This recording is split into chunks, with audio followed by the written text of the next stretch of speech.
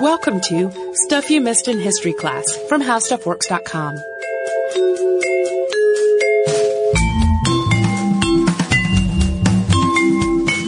Hello and welcome to the podcast. I'm Tracy V. Wilson. And I'm Holly Fry. And today we're going to talk about Charley Parkhurst, who was a stagecoach whip who spent almost 20 years handling teams of horses over treacherous terrain at very high speeds. And then after his death in 1879, his friends who came to lay out his body discovered that he was anatomically female. And a note about the pronouns, because Charley presented himself for his whole life as a man, we're going to use masculine pronouns when talking about him. That seems fair to me. Yes. Charley was born in Lebanon, New Hampshire in 1812 and was probably named Charlotte Darky Parkhurst. This is almost universally cited as true, but that name isn't really documented anywhere. It's also not clear what happened to Charley's family, but he lived in an orphanage, probably either in New Hampshire or Massachusetts, until escaping, dressed as a boy at age 10. It probably would not have taken much to make this work. At the time, especially in that kind of institutional setting, boys and girls would have been wearing similar clothing, probably overalls, and everyone's hair probably would have been cut short for the sake of both maintenance and louse control. Charley's work with horses started right away. He got a job as a stable boy for a man named Ebenezer Balch in Worcester, Massachusetts. And in addition to mucking out the stalls, feeding and grooming the horses, he started to learn how to handle teams of horses. And when Ebenezer moved to Providence, Charley went with him. Charley's training as a driver started with the one-horse buggy, and he worked his way up to handling teams of 6 horses, which is a little difficult, actually. That is a lot of animal to be in control of. And horses are very large, and they don't always realize how large and powerful they are. Yeah. So handling a team of 6 required a lot of skill and finesse. And he developed a reputation for being a really skilled and reliable driver. And that was known at the time as a whip. And in Providence, he became a very popular driver to carry people to balls and other social events. But after a while, Charley moved south and he worked in a number of other states, including Georgia and Iowa, but all the while continuing as a stagecoach whip. So let's talk a little bit about stagecoach life for a minute. All right. So the stagecoach made its debut in England in the mid-17th century. By the 19th century, stagecoaches were the primary way to travel long distances in the United States and parts of Europe. They continued to be really the main way of going a long distance until they were gradually overtaken by railroads. And while the railroads were being built, stagecoaches would still carry people from the end of a line to the less accessible areas. And as we said, driving a stagecoach was a really, quite a job. It was very demanding. Stagecoach drivers had to be able to deal with both the horses and the coaches, along with passengers, mail, any other cargo they were carrying, and all of the myriad of threats that would reveal themselves, including wild animals and outlaws and everything in between.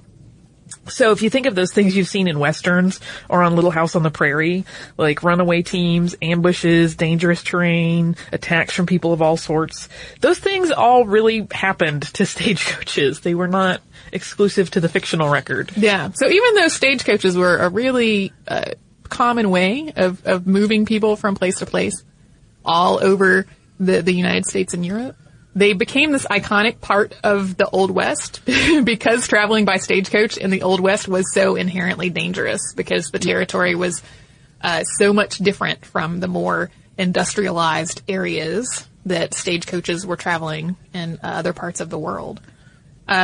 Stagecoach driving was also physically grueling. One of the reasons that visits to family and friends lasted so long at the time was because getting there was really hard. Even on coaches that were outfitted with springs and suspensions, the ride was full of rocking and jostling, and it took about 24 hours to go 100 miles. And that was only if you had a good driver and places to change horses along the way. So whips had to be tough and nimble and trustworthy with people and cargo. Charley developed a reputation for being one of the fastest and safest whips, and for being skilled with a whip itself, in that whip the cigar out of a man's mouth kind of way. like a marksman of the whip world, sort of. Yes. He also had a reputation for being a hard-drinking gambler with a mouth that was always stained with chewing tobacco. He was shorter than most of the other drivers, but he could stand his ground and hold his own. And he didn't talk much, but when he did, it was reported to be laced with profanity. So we have a character who was memorable to many of the people who met him. Indeed. He generally wore thick gloves, a buffalo overcoat, and blue jeans over trousers. Layers that were offering physical protection while also concealing the body. He also earned a few nicknames during his time as a whip, including Mountain, Cockeyed, and One-Eyed Charley. These last two came from an injury. He was kicked in the face by a horse he was shoeing and lost an eye. And from then on, he wore an eye patch. And while very skilled, at least once Charley was robbed on the road. And after that, he started carrying a .44. Reportedly, the next time he was faced with a robber, he shot him without stopping. Yes. Which is, I mean, that's a movie moment. I know. So just keep going and take aim and fire. And well, and we've talked before how often like the Old West really does prove to be a whole lot like Westerns that we think of as fictional. Yeah. Like, there was really a lot that was. It was called the Wild West for a reason. Yes. So here's an account by Major A.N. Judd reported in the Santa Cruz Surf in 1917 and found thanks to the Santa Cruz Public Library. It recounts Charley's application to drive a stagecoach for Ben Holiday of Council Bluffs, Iowa, where the treacherous terrain scared more whips off the job than robbers and the threat of attacks by Native Americans did. Judd made this report long after Charley's death and the discovery of his biological sex. There were, perhaps, 50 applicants for the position that were open on the stage line. Ever driven stage? How long? How near could you drive to the edge of a bluff with a sheer drop of 1,000 feet with perfect safety to yourself, your team, and passengers? These are some of the questions fired at the prospective drivers by Holiday. Many answered until nearer and nearer they got to the edge. Finally, one was willing to take a chance with half the tire over the edge on one wheel. About this time, Charley's turn came around. And by this time, she was getting uneasy. After putting between her jaws a fresh chew, she closed her jackknife that had done duty for years, not only for cutting tobacco, but for mending harness or skinning a deer. She got up and had almost reached the door before saying over her shoulder, "I wouldn't do it all for you, Mr. Holiday. I'd stay as far away from the edge of that cliff as the hubs would let me." "And you are just the one I want," said Holiday. So that was Major A.N. Judd's written account. It may be somewhat apocryphal, but Charley worked that job for 3 years without an incident. Yeah, and we should note that because it was his account that we were reading verbatim, that's why the pronouns... That's why our pronouns have went swapped. Female on that one, but we will continue to refer to Charley as a he. In 1851, Charley moved to California, making the trip by ship with a land crossing at Panama.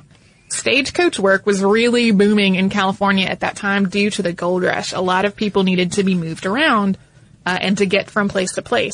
But at the same time, there were also a lot of people who were looking to be whips because they were, miners who were out of work because their attempt to mine had failed. Fortunately, skilled and experienced whips were still really sought after. So Charley's skill and reputation put him in a really high demand as a stagecoach whip. In particular, Charley moved to take a job with Jim Birch and Frank Stevens, who were starting the California Stage Company. This became one of the largest stagecoach companies in the U.S. It maintained 28 coach lines and covered almost 2,000 miles of roads. Charley also worked for Wells Fargo, which was founded in 1852, and he became known as one of its best whips. And he also worked for most of the other stagecoach companies in California at some point. Sometime late in his driving career, Charley's sex was nearly discovered. He became drunk while making a delivery of liquor to Andrew Jackson Clark at Pleasant Valley Ranch. And Andrew's son put Charley to bed and then reported back to his father that Charley was in fact a woman. Andrew told his son not to tell lies about other people, and the story did not go any further, which is fortunate and surprising. Yes, it stopped there. In the late 1860s, due to the physical demands of being a whip, combined with complaints of rheumatism and a general drop in stagecoach demand due to the increasing prevalence of railroads, Charley retired from stagecoach driving. For a little while, he ran a stagecoach stop where drivers could change out their horses. Then he ran a ranch and raised chickens and cattle, working with a partner named Frank Woodward. Charley and Frank would also occasionally work cutting and hauling wood, too, when they needed a little extra money. In 1868, Charley registered to vote under the name Charley Parkhurst. Although he registered and presumably voted using a male name, he is often cited as the first woman to vote in California.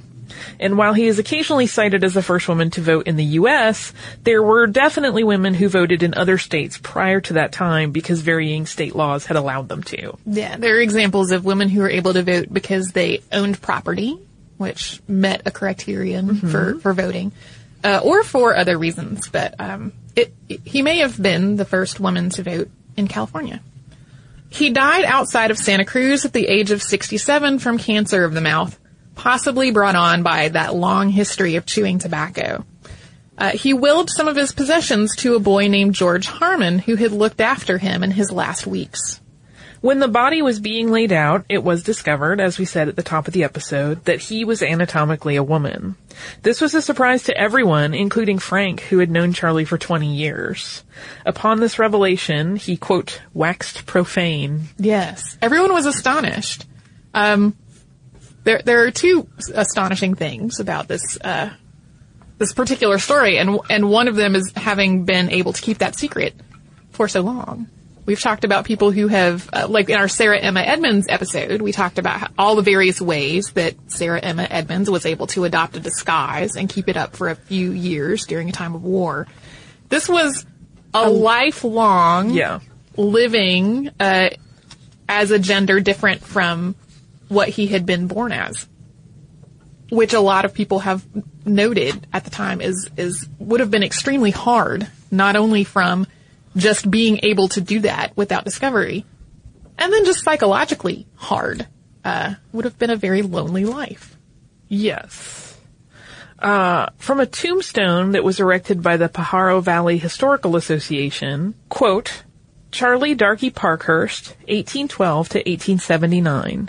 Drove stage over Mount Madonna in early days of Valley. Last run San Juan to Santa Cruz. Death in cabin near 7 Mile House revealed One-Eyed Charley a woman, the first woman to vote in the U.S., November 3rd, 1868. There's also a historical marker in the Soquel, California fire station, which says on this site, on November 3rd, 1868, was cast the first vote by a woman in California, a ballot by Charlotte, quote, Charley Parkhurst, who disguised herself as a man. Following his death, all kinds of rumors spread about who Charley was and his history. Newspapers carried stories that were somewhere between unflattering and cruel with an undertone of deviance.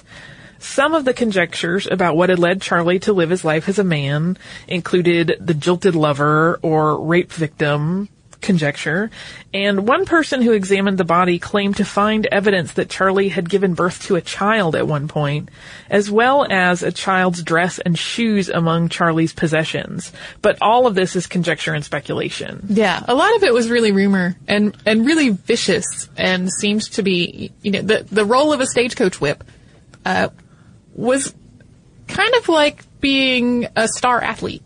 Right. If somebody was a really good stagecoach whip and had made a name for himself, then this was somebody that people knew of and respected for all kinds of prowess. And so a lot of the news reports that came about after his death were really targeted at undermining that whole idea. Yeah. So another complete speculation is Charley's reasons for living as a man. We don't know if he did so because he felt himself to be a man, or if living as a man just presented him with freedoms that he would not have had as a woman. But either way, this choice was a really dangerous one, which is actually not very different from it is today, when people who live their lives differently from their biological sex, whether they identify as transgender or in some other way, are really at personal physical risk if this difference is discovered. Yeah, I mean, as you said, it's really quite remarkable that Charley managed to maintain the male identity throughout his life. For pretty much his whole adulthood, as far as we know, from about age 10. Yeah. And as you said, that had to have been such a lonely life. Yeah, there are many, many historical novels about Charley, and they all seem to assume different things about his life. There are like novels that sort of assume, and I want to be clear, I have not read them. I've more read synopses of them and read the author's accounts of having written them. Some of them sort of assume that Charley was a woman who wanted freedom that she would not have had. So she disguised as a man. And then there are other writers who assume that Charley felt himself to be a man, and so he lived as a man. And we don't actually know. Yeah, those are all guesses. These are all complete guesses. But a couple of the writers who have talked about the story have mentioned that, we have had several episodes that have come up about people who have lived a celibate life. Mm-hmm. Judging by how shocked everyone was to discover that Charley was anatomically a woman, Charley probably also did live a celibate life for many, many years. Yeah. Which, many people would consider to be a very lonely existence. Mm-hmm. So, simultaneously, a rare accomplishment, and also kind of sad to me. And a bit of a mystery. Yes. If we ever invent a time machine, that's the stop I would like to make. Although I don't know how you approach someone and go, hey, I know your secret. Why are you keeping that? Yeah.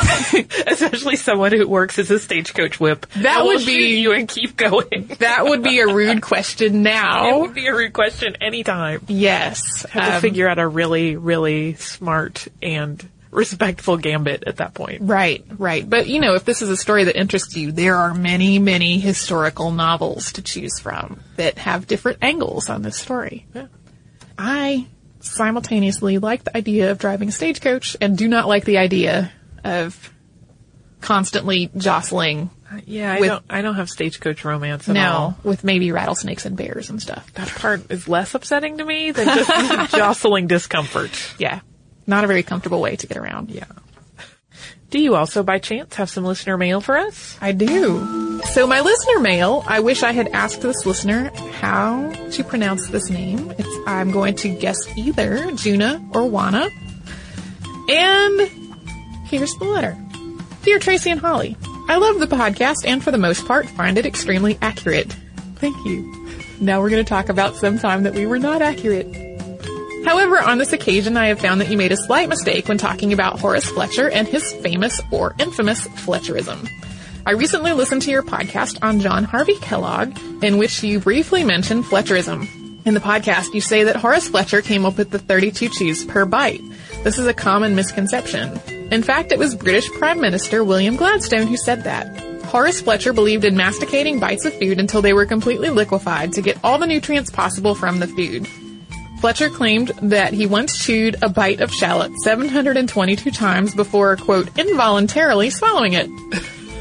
Of course, his theory has no scientific evidence, as you said in the podcast. As you can imagine, Fletcherizing food is rather tedious, which is why John Harvey Kellogg hired a quartet to sing a chewing song to the patients in his sanitarium during their lengthy and otherwise silent dinners. One stanza of the chewing song goes like so. I choose to chew because I wish to do the sort of thing that nature had in view. Before bad cooks invented savory stew, when the only way to eat was to chew, chew, chew. I think there is a rendition of that song in The Road to Wellville. I seem to remember it. I vaguely do as well. Yeah. So the letter goes on. I thought this was incredibly entertaining and certainly worth sharing. Mary Roach includes an outrageous chapter about Fletcherism in her book Gulp, Adventures on the Alimentary Canal. Again, I love the podcast. I feel a little bit smarter every time I listen to it. Please keep up the good work. So first of all, thank you so much for sending this letter. Second of all, yeah, we did totally make that mistake. And that misconception is so widespread that it shows up in source material a lot. Multiple of my sources repeated that mistake. So they're similar in idea and they get conflated in the research for a lot of people. Yes, yes, this letter is absolutely right. William Gladstone is the person who came up with, or at least is known for coming up with 32 chews per bite. 700 some chews. That sounds terrible. I don't have that kind of time. And it sounds gross to me. It does to me too. Like, I have a certain relationship with food. Yes. I love it. I think I wouldn't love it so much anymore if I approached it that way. If a quartet had to be hired to sing to you about chewing. Yeah. And I also, when I wrote back, I said that I now feel extra bad that our colleagues from Stuff to Blow Your Mind actually interviewed Mary Roach on their podcast, and they offered to let me borrow a copy of Gulp when I said that we were talking about John Harvey Kellogg, because he's mentioned in that book. Oh. We just ran out of time before it was time to record, and so I would have had it right. Well, had I read the book. older and wiser. Yep. Older and wiser, and not requiring people to sing to me while I chew my food. Sounds miserable. I know. Don't like that idea at all. If you would like to write to us about this or any other topic, we are at historypodcast@discovery.com. We're also on Facebook at facebook.com/historyclassstuff, on Twitter at Missed in History, and at missedinhistory.tumblr.com. And we are still pinning away on our Missed in History pin board. You go search for that. If you would like to learn more about this and other related topics, you can come to our website and search for the word Wild West. You're going to find the article 12 Renowned Women of the Wild West, which does include a page on Charley Parkhurst. You can find all of this and a whole lot more at our website, which is howstuffworks.com. For more on this and thousands of other topics, visit howstuffworks.com.